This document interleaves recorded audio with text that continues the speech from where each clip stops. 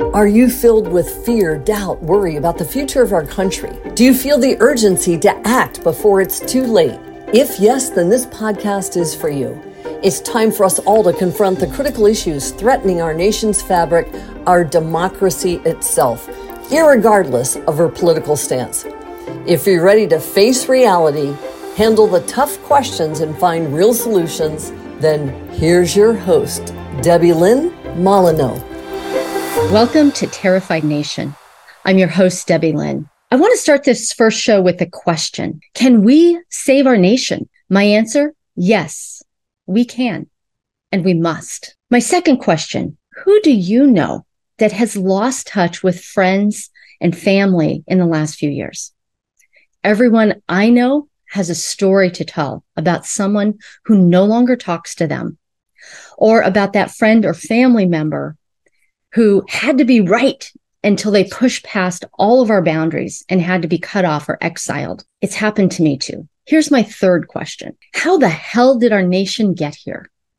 I never thought in my lifetime that I would be wondering if our democratic republic could survive. Yet here we are. Never in the history of the world has a democratic society survived past 250 years. And we're less than 3 years away from that esteemed anniversary. So do you think we'll make it? Or will we blow up what we have? Or maybe just even slide into some other form of government? Well, we, the people, get to decide. Not the ultra wealthy, not the politicians, and definitely not the media. We, the people. It's our choice. The other thing that's never been done in known history is to have a peaceful, thriving, and multicultural society. And whether we like it or not, the United States is a country of immigrants, all of whom want a better future for ourselves, our kids, our nieces and nephews, our grandchildren. We are bound together by these ideals of liberty and justice for all. Here's my fourth question. Is it possible to have a society where people from all parts of the world coexist in a thriving community? Well, maybe you've heard this analogy about a jar of ants, because you can put different types of ants in a jar, or maybe more humanely, an ant farm, and they will live peacefully together until someone shakes the jar. And it's only then that the ants think that the other ants, who they've been living with peacefully all along, are now threatening their home, and this ant war breaks out. Well, I'm not saying that humans are ants, but I do believe that there are assholes who are shaking up our world in such a way that we are fighting each other. And we're forgetting that those are the conflict profiteers who are laughing all the way to the bank. And meanwhile, we are suffering with broken relationships. We're filled with terror about the future that our descendants are going to inherit from us. In other words, the world is a big hot mess right now, and we let it happen. In the Terrified Nation podcast, we're going to explore what's happening to fix the mess. And we're going to highlight things that you can do. And one thing that mental health professionals recommend to reduce fear is action. So when we decide to do something, we direct our energy towards solutions instead of wallowing in it. This is going to be step one.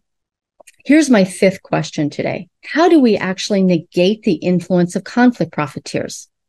Those assholes who are shaking up the jar so that we begin creating the future we actually want and not just avoiding bad options that are being offered to us. Well, neuroscience has some things to offer here because they're proving that we actually create in the outer world that what we most think about.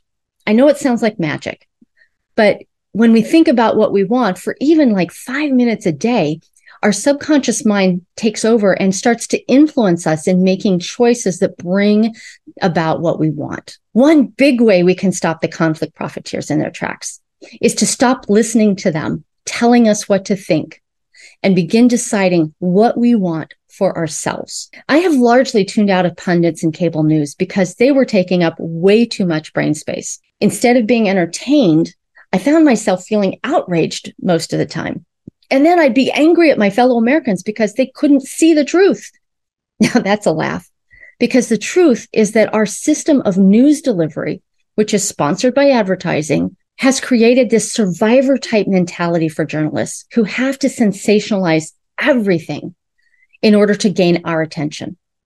And I wonder if Walter Cronkite could survive today. He had this matter-of-fact delivery and very calm demeanor. And if you don't know who Walter Cronkite is, I recommend a Google search and judge for yourself. Concluding this first episode, this podcast is about us. It's for us.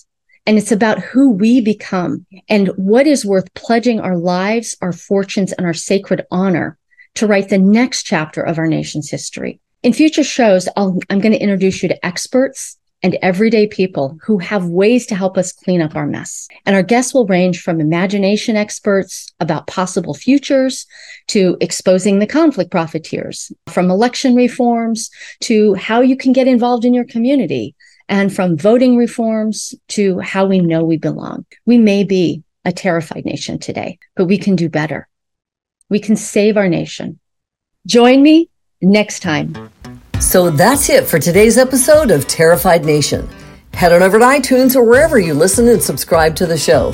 One lucky listener every single week who posts a review on iTunes will win a chance in the grand prize drawing to win a $15,000 private VIP day with Debilyn Molineaux herself. Be sure to head on over to terrifiednationpodcast.com and pick up a free copy of Debilyn's gift and join us on the next episode.